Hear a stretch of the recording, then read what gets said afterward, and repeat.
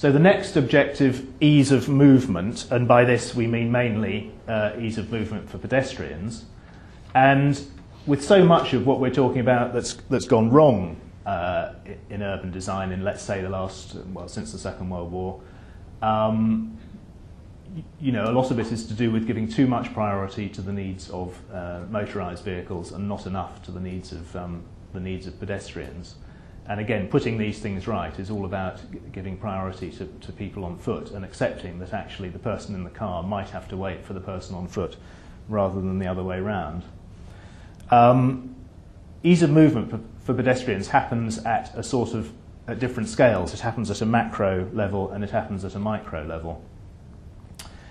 If we think about things that block pedestrian movement at a big scale, a lot of them are to do, and you know, this is an example of how things are interconnected. A lot of them are to do with monocultural uses, such as, for example, very large shopping centres, the way they were built in the 60s and 70s, were all about getting people in, and once they were in, not letting them out again.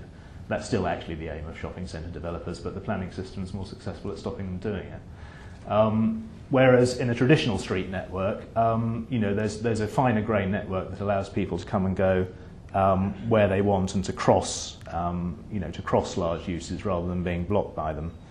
And then at the more detailed level, you know, top right, for example, a pedestrian crossing across the street put in a place where it's actually where people want to cross rather than them being shoved off 50 metres to the right or the left because it's not thought to be the best place for them to cross. Actually, the starting point should be where do they want to go and allow them to cross in that location. So ease of movement for pedestrians should be a starting point in urban design, not something that's thought about after everything else has been fixed.